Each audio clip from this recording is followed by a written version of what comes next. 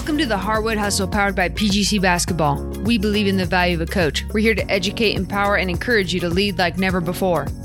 This episode is part of a two-part series with TJ and Sam as they continue to share what it looks like to execute better practices. In part 2 today, they'll cover off building habits, implementing a games approach, raising competitiveness, and how and when to pivot your practice plan. Before we start, a quick word from Mano Watsa. Coach, would you like to have a team full of great shooters next season? We've partnered with our friends at Noah to bring to you the Hoops app, a free app to help your players measure the trajectory and arc of their shot. They'll get immediate feedback after every make or miss so that they can course correct and become a better shooter faster. Have your players download the Hoops app at thehoopsapp.com/PGC today so that you can have a team full of better shooters next season. All right, welcome to the Hardwood Hustle. Today we have part 2 of how to make better practices. Just going to recap part 1 really quickly where we talked about focus. We talked about the points of precision or points of emphasis, POP or POEs. We talked about intangibles, ensuring that those get right, as we know practice can go awry in so many different directions if just the mind's not right, the heart's not right. So you got to make sure that is right. And then the communication that you got to have. There's multiple levels of communication and people that have to communicate. But like anything else, if communication breaks down, you're likely to have a breakdown in the relationship or breakdown in practice. So we got to make sure we're communicating well. And Sam, today we're going to jump into the second part of this, and we're going to talk about the next 4. And I'll go ahead and give you the next 4. So the next 4 of this, we've got to make sure that our habits, particularly precision, the way we do anything is the way we do everything. And we'll talk about that in a second. Number 6 is the ability to manipulate games. How do I give and take away? There's a lot of different names, I feel like, out there for this. The games approach. We call it weapon training a lot in our practice, but we'll talk about how to manipulate games to ensure that not only are they having fun, but they're learning, but you're also manipulating the games the proper way. And then the 7th thing is ensuring that there's a high level of competition in your practice and everything that you do. And number 8 is the ability to pivot in practice. Sometimes our best laid plans don't always go as we hoped, but I think good coaches have the ability to pivot throughout the course of a practice and make sure that every day counts. So, Sam, let's dive into those. Let's talk about the first one, habits, particularly, just things like precision, making sure that those habits, I know that I've heard you use it a lot, but the way you do anything is the way you do everything, which, I think basically what that's saying is just you want to have good habits, and habits are super important to build upon and make sure you're getting 1% better every day. A lot of these quotes that we've used before, but explain to us why is it so important to have good habits in practice? Yeah, TJ, and I just want to say before answering that question, just a reminder, why practice matters so much. This is a time where you spend so much time with your team and you're building out your offense and your defensive systems and really your culture and how you're going to grow as a team and communicate with each other and relate to one another. So, that's why it's so important. But talking specifically about the habits, this is ultimately, you watch a team play, you watch players play, and in the biggest moments, in the most pressurized games, we revert back to our most deeply held habits. And that's a bit of a Navy SEAL mantra. It's something we say a lot at PGC as well. But in the most intense moments, in the most pressurized moments, we revert back to our most deeply held habits. And those habits are just something we do without thinking about. And so it's important as a coach to get really clear on what habits you want. And the habits on offense, when you catch the ball, like peeking at the rim, habits on defense of sprinting back or being in a stance or communicating. Your intangible habits, what happens when a mistake happens, when you airball a shot, when a ref misses a call, when a teammate gets on to you, when an opponent talks trash. Those are all habits that just come out. And so they're critical if you want to be the best version of yourself as a player and if you want to chase championships as a team. Yeah, gosh, there's so many directions we can go with habits, I mean, offensively, defensively, personality, like there's just so many different habits. And there's a lot of good resources out there on habits. I know that, you've read the James Clear Atomic Habits, which is a really good book and a lot of really helpful ways to grow your habits, to stack habits. But really, we are a sum of our habits, and many times I've been guilty of this myself, but I think that somebody might be frustrated with their offense or frustrated with their defense or frustrated with their players. And, I think what they're saying a lot of times, rather than sometimes the scheme or what they're trying to accomplish, they really don't have good enough habits. Everything looks better with good habits. Your offense looks better when you have good habits. Your defense looks better when you have good habits. And I think it's really important to determine what are the keystone habits of anything you're going to do. What are the primary habits of your player development? What are the primary habits of your systems and strategy? What are the primary habits of your leadership, of your culture? What are your habits as a master teacher? Because in the end, your habits are really going to determine everything. Yeah, I mean, this is in life too. For me, I love the topic of habits, TJ. I try to automate. Let me back up. I don't try. Over the course of my life, I want to automate my mornings. I want to know that when I wake up, I don't have to think about it. I don't have to motivate myself. I don't have to inspire myself, but I have certain things automated, such as, my body, my mind, my emotional being. All those things are so important to me being the best person I can be, which allows me to be the best husband and father and coach, leader.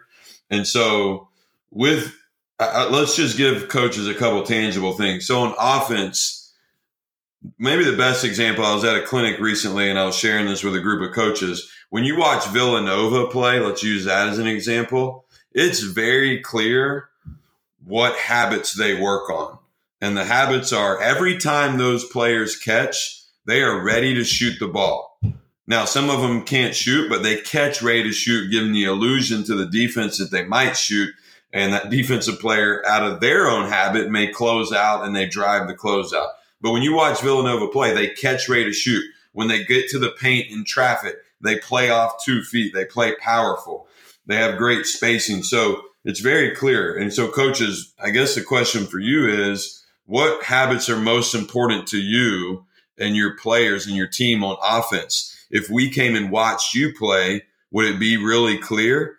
So that's offense. On defense, what's important? Do you want a group of 5 players talking and in a stance? Do you want the habit of pressuring the ball, or do you want the habit of being in the gap? Now, you got to get really clear on what habits you want. And then you do have to work on it every day. It has to be, you have to do those every days, and I don't know if you still do this, TJ, with your team, but grab and peek or catch and peek at the rim. I know we'll get into games approach later with how you bring some of these to life. But again, I think those are some tangible things that coaches can take and put into their practices. Yeah, and I think that another tangible thing for coaches is really identify what your habits are. I recommend you start with just 3 habits. Here are the 3 habits that we value more than anything else on offense. Here's the 3 habits we value more than anything else on defense. Even in your intangibles, here's the 3 habits we value more than anything else. And eventually you can stack habits. When you build a habit, you can add another habit. Where I see it go wrong a lot of times is where coaches pick 10, 12, 15 habits, and they're average at best at all of them. And I think there's a lot more value in getting really good at your cornerstone or keystone habits, and then adding or stacking on top of those habits, putting one to bed and making sure our team just does this on a regular basis. And then maybe you add another one after that. But if you go in with too many habits or too many things that you value, oftentimes none of them get the attention that's necessary. So I do think it's really important. And I know there's a lot of ways to do it. But for me, I think it's been most effective for our team when we know these are our habits. And then we test those habits. Are they showing up in practice? Are they showing up in games? They're really not a habit if people don't default to them. If they're not actually happening, we may say it's important, but it's not important until it really becomes a habit. Yeah, and habits, I mean, again, we can probably have a whole episode on habits, but you might have the habit, let's talk about your bench. When a player comes off the court, we're the habit of standing up and, high-fiving that player. The habit of how we're sitting during timeouts, what our assistant coach is doing during timeout. Those can fall under the umbrella of habits. So, yeah, define what you want, coaches, and simplify. Less is more. And I think that's the best approach you can take. And then you level up from there once you establish a few. Yeah, and if you wanted something even more concrete, I mean, what if you just took our, PGC coaching, we have our blueprint, and in those we have the 5 different components. And what if you just had your 3 primary habits for leadership? Like, these are the 3 things we want to happen every day. Our 3 primary habits for culture. Our culture, we have these habits that we do every single day. Like, we practice gratitude, the habit of gratitude, and we constantly work at gratitude. Never met a thankful team that wasn't fun to coach. And then you as a master teacher, like, what are the 3 habits that I dominate every time that make me a better teacher? What are the 3 habits in my systems and strategies? And you might even divide that out with offense and defense, or whatever it might be. And the 3 habits of our player development. Like, these are 3 things you could see every one of our players do on a regular basis. That might be really helpful. So let's dive into number 6 here, manipulate games. And this is talked about in so many different ways.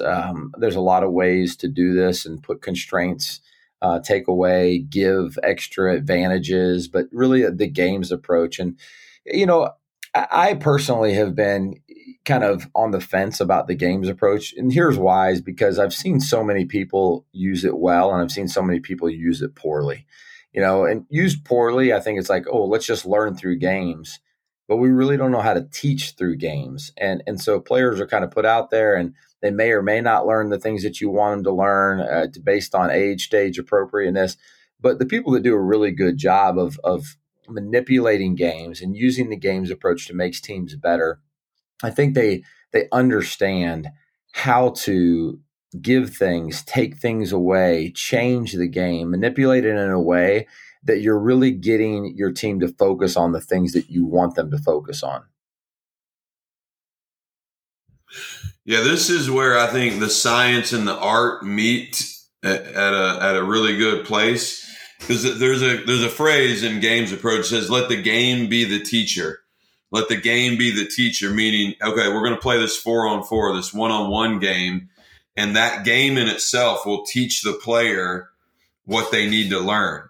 And in a way, yes, that's very true. But like you said, TJ, I think the most common mistake, and I know this because I've made it, I'd say 6-7 years ago when I started taking more of what we call a games approach to everything I was doing as a coach, player development, small group workouts, to team practices, and believe wholeheartedly that, let me actually say this too, before going down that road. If you walk into your practice and you said to your players, hey, we're going to work on defense today. You guys want to do these drills, or would you like to play this 3-on-3 and 4-on-4 game that we're going to do? 100% of your players will raise their hand and say, we want to play the games, coach. I've asked this question. It's going to happen.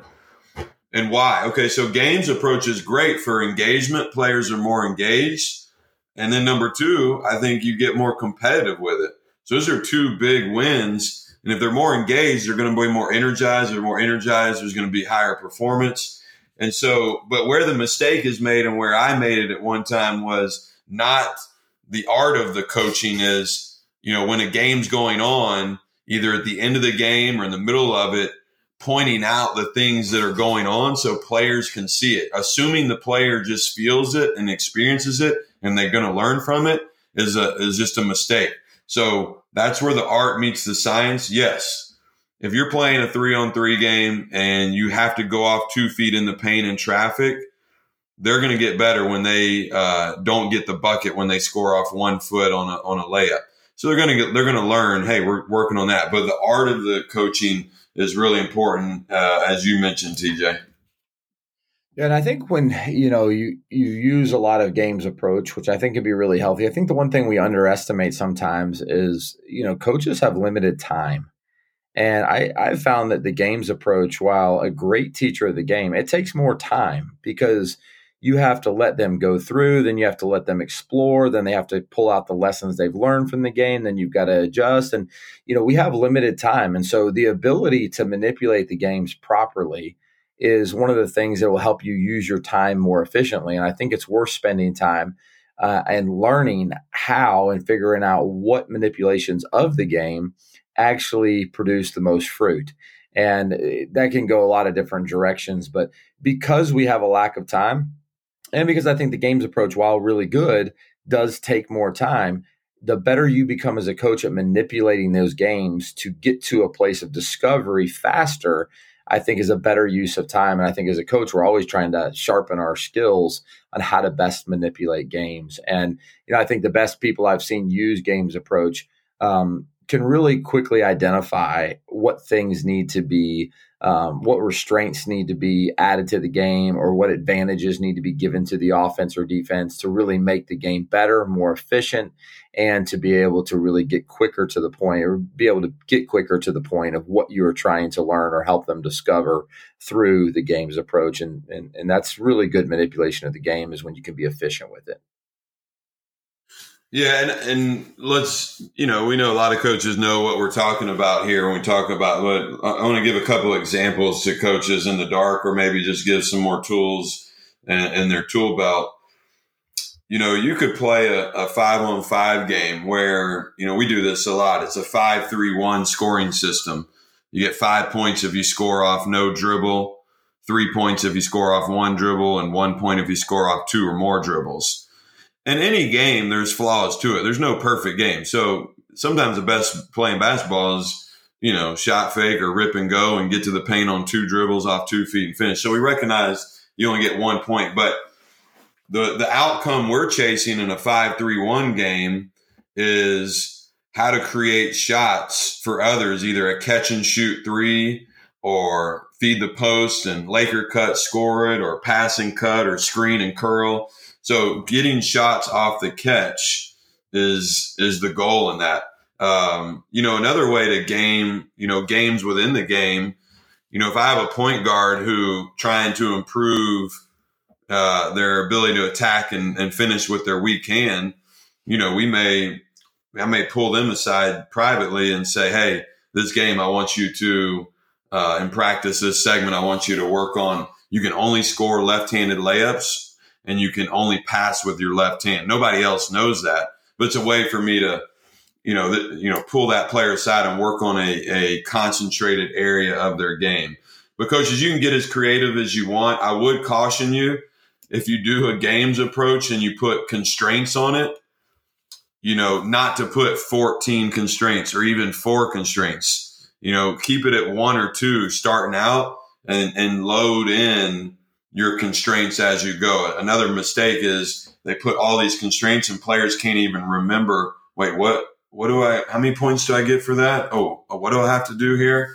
And then you kind of lose the original focus of a games approach. Yeah. And I think that probably the one I use the most, super simple, but limiting the number of dribbles. The whole game changes when you go from 4 dribbles to 3 dribbles to 2 dribbles to 1 dribble to 0 dribbles. And, all of the games teach different things. But I think using your dribble as a weapon rather than something just to play with and explore with, I think is one of the most useful manipulations of a game that we use. And I think that's easy to change what you can get from the offense or the defense by limiting number of dribbles. All right, let's dive into the 7th one right here, which is competitiveness.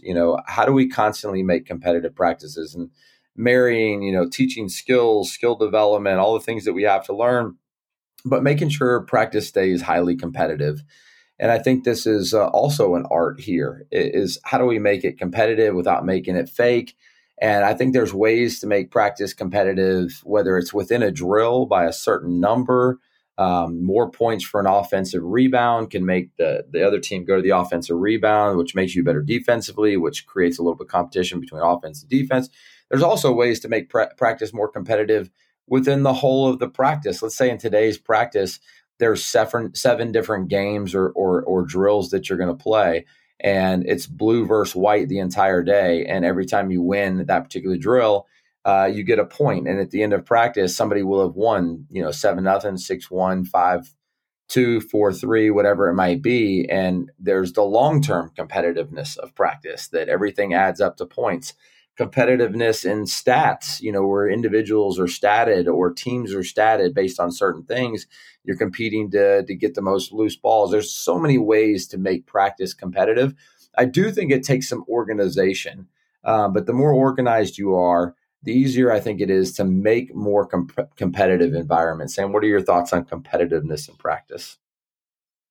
I've spent a ton of time on this over the last 5-6 years, and to give a quick story, like about probably 5 years ago or 6 years ago, we would do end of the year surveys with our players, kind of official surveys they had to fill out, and also, just one-on-one, face-to-face.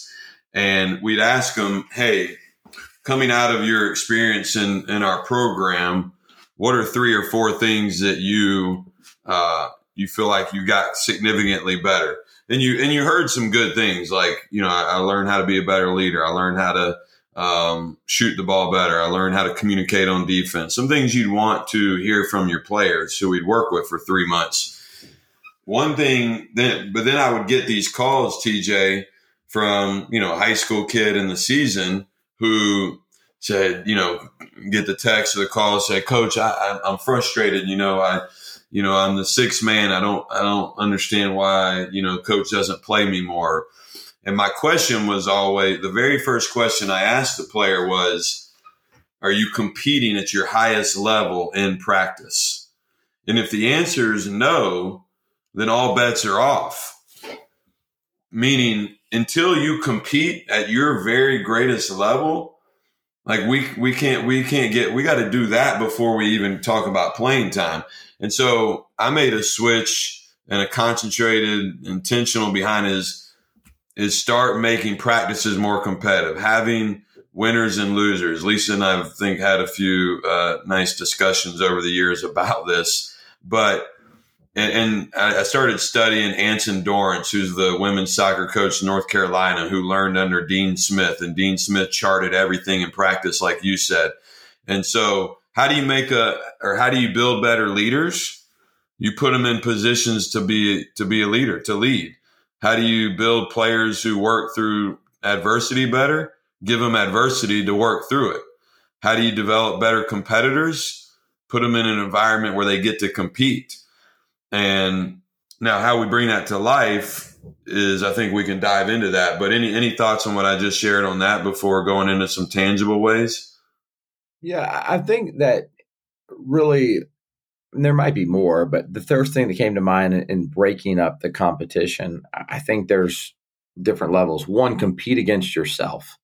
And so how do you compete against yourself? I think stats and charting things is one way to compete against yourself. Shoot a higher percentage.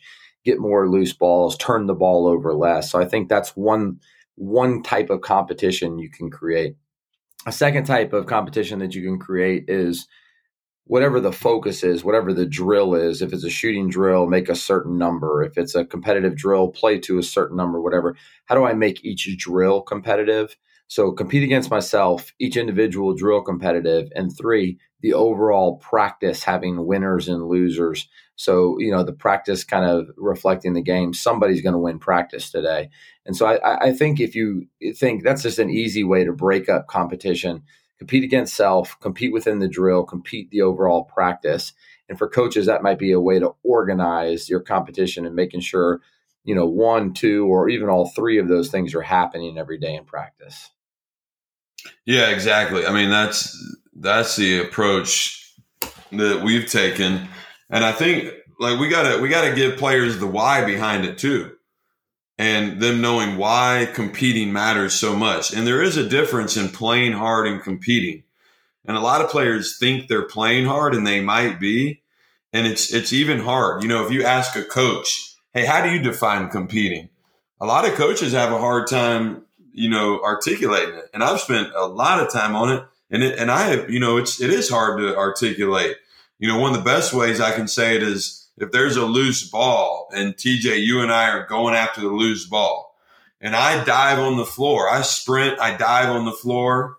I'm playing hard, but you dive on the floor and you get the ball. Like you competed. I played hard, but there's a level up in competing and getting players to understand that. Show them film clips, show them, players on TV that do it at a high level and what it looks like.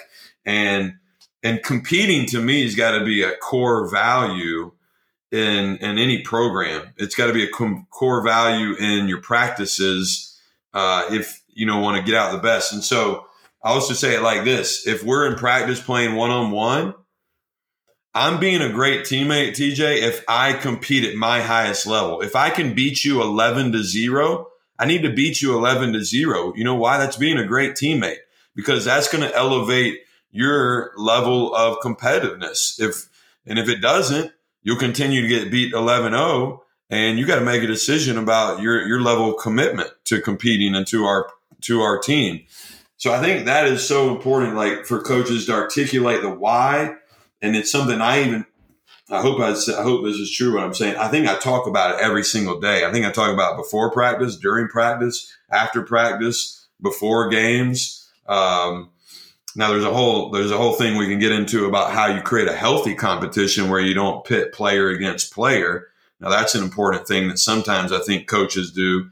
And by the way, let's talk about what competing is not, because a lot of players, this might be one that coaches want to play in front of their teams, but this is what players think competing is: dunking on a guy and flexing, hitting a three and doing three fingers to your head, making a play and beating your chest, and it's all about you. Like, no, that's just you showing bravado. That doesn't mean you're a competitor. It's like some people say Russell Westbrook, man, he's a competitor. Why? Because he dunked on somebody and mean mugged him?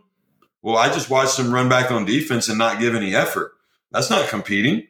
No, that's just you flexing on somebody. That does not make you a competitor. So I think players get mixed messages of being a dog. A lot of coaches use this dog stuff.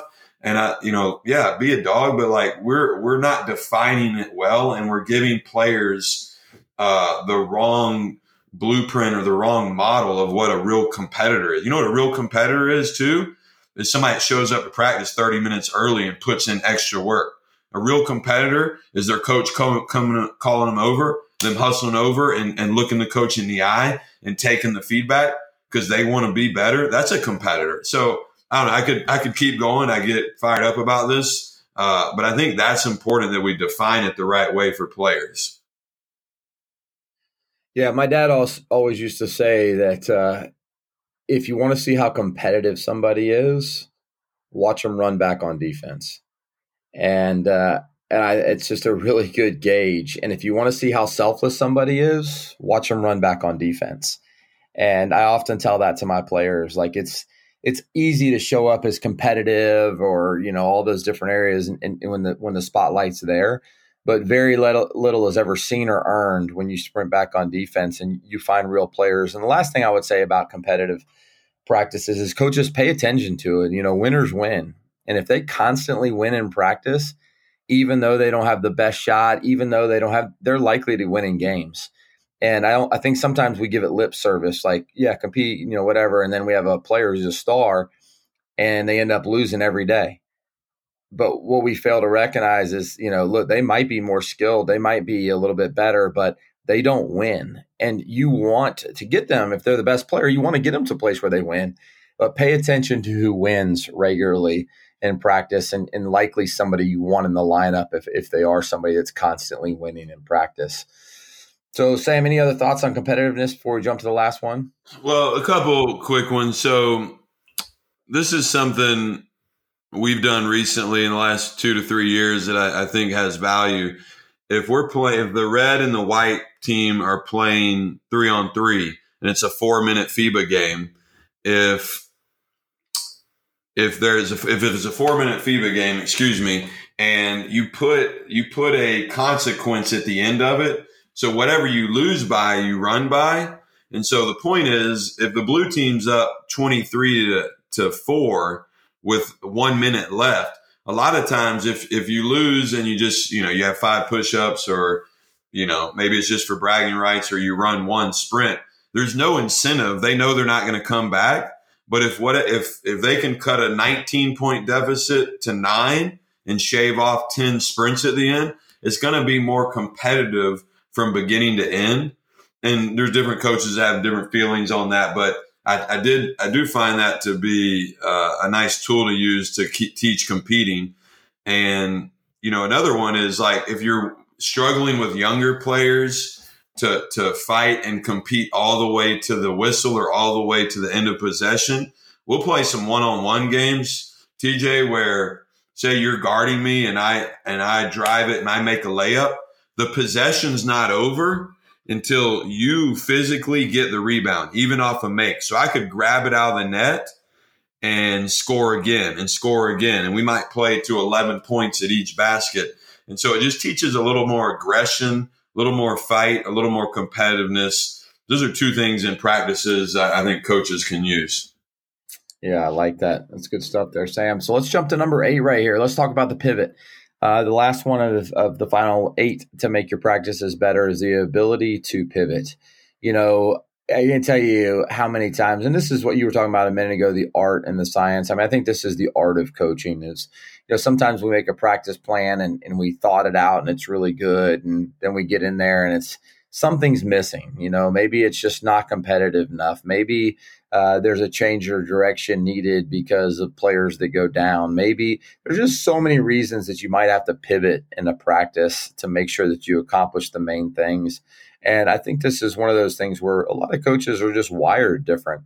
Some people just think, here's the practice plan. We're sticking to it no matter what. And then there's other people that are like, man, I'm totally flexible. Let's just see the way this practice goes and we'll morph and we'll pivot as practice goes on. But I think either one can be a little bit dangerous. And I think really just making reads about good times to pivot in practice and to recognize, man, my team might need a little bit of this, and just identifying a couple of places that, I might pivot our practices. I might have under or overestimated how we're feeling, like our legs are tired. We've been going pretty hard, like the energy's dropping. And, one of the things is like the energy's dropping in practice. Sometimes we can just say, well, it's the player's fault. There's not good energy. There's not whatever, but there's a reality to it. Basketball season is long and there are times when energy can get lower. And what do you do to bring the energy back? Because again, one of the most important pivots for me is like, I always want to make sure our work is quality work. I want to make sure we are getting better. And a lot of my pivots happen when I feel like we're going through the motions. And that could be because we've done it too long. We've done it too many times. They're too tired. Maybe the pivot is to do something that energizes them because they're lacking energy. And I got to pivot to make sure that we pick up their energy. But I think paying attention to that and being able to be flexible enough to make changes and to pivot to make your practice better, because you want every minute to count when you're there with your team. Yeah. 2 quick thoughts is there is a challenge in a practice, TJ, and maybe you can speak to it, is there's sometimes maybe there's a low in energy or focus, and the right thing is to pivot as a coach.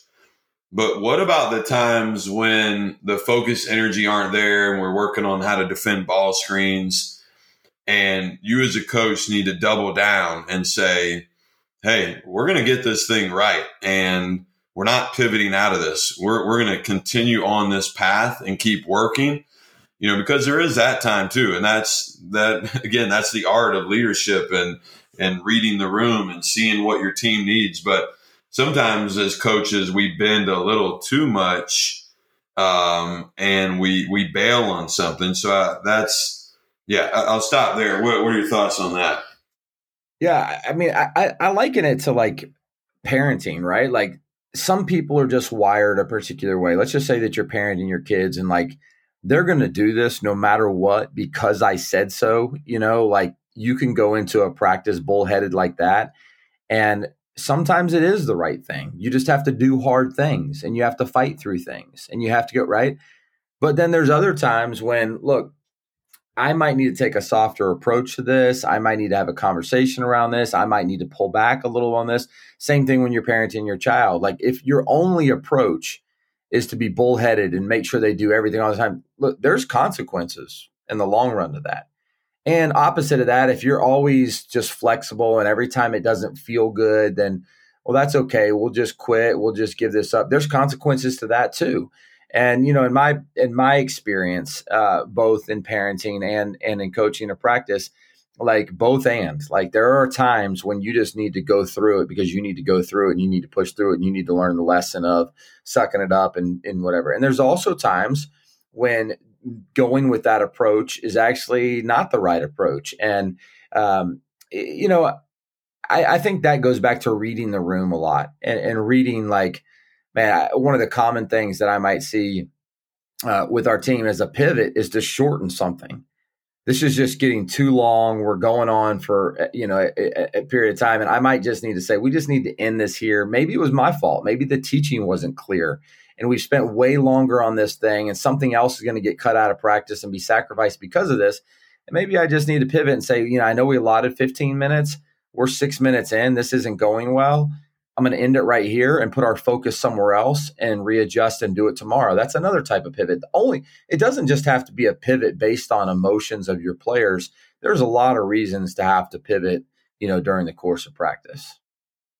Yeah, another way to go about it, coaches who are listening, is talk to your players. Oftentimes I go to our best player or play a couple players who are in the best shape, which, by the way, is often one and the same because they work the hardest. But I go to them maybe during a practice, beginning of practice, at any point, even before practice, and just gauge where they're at.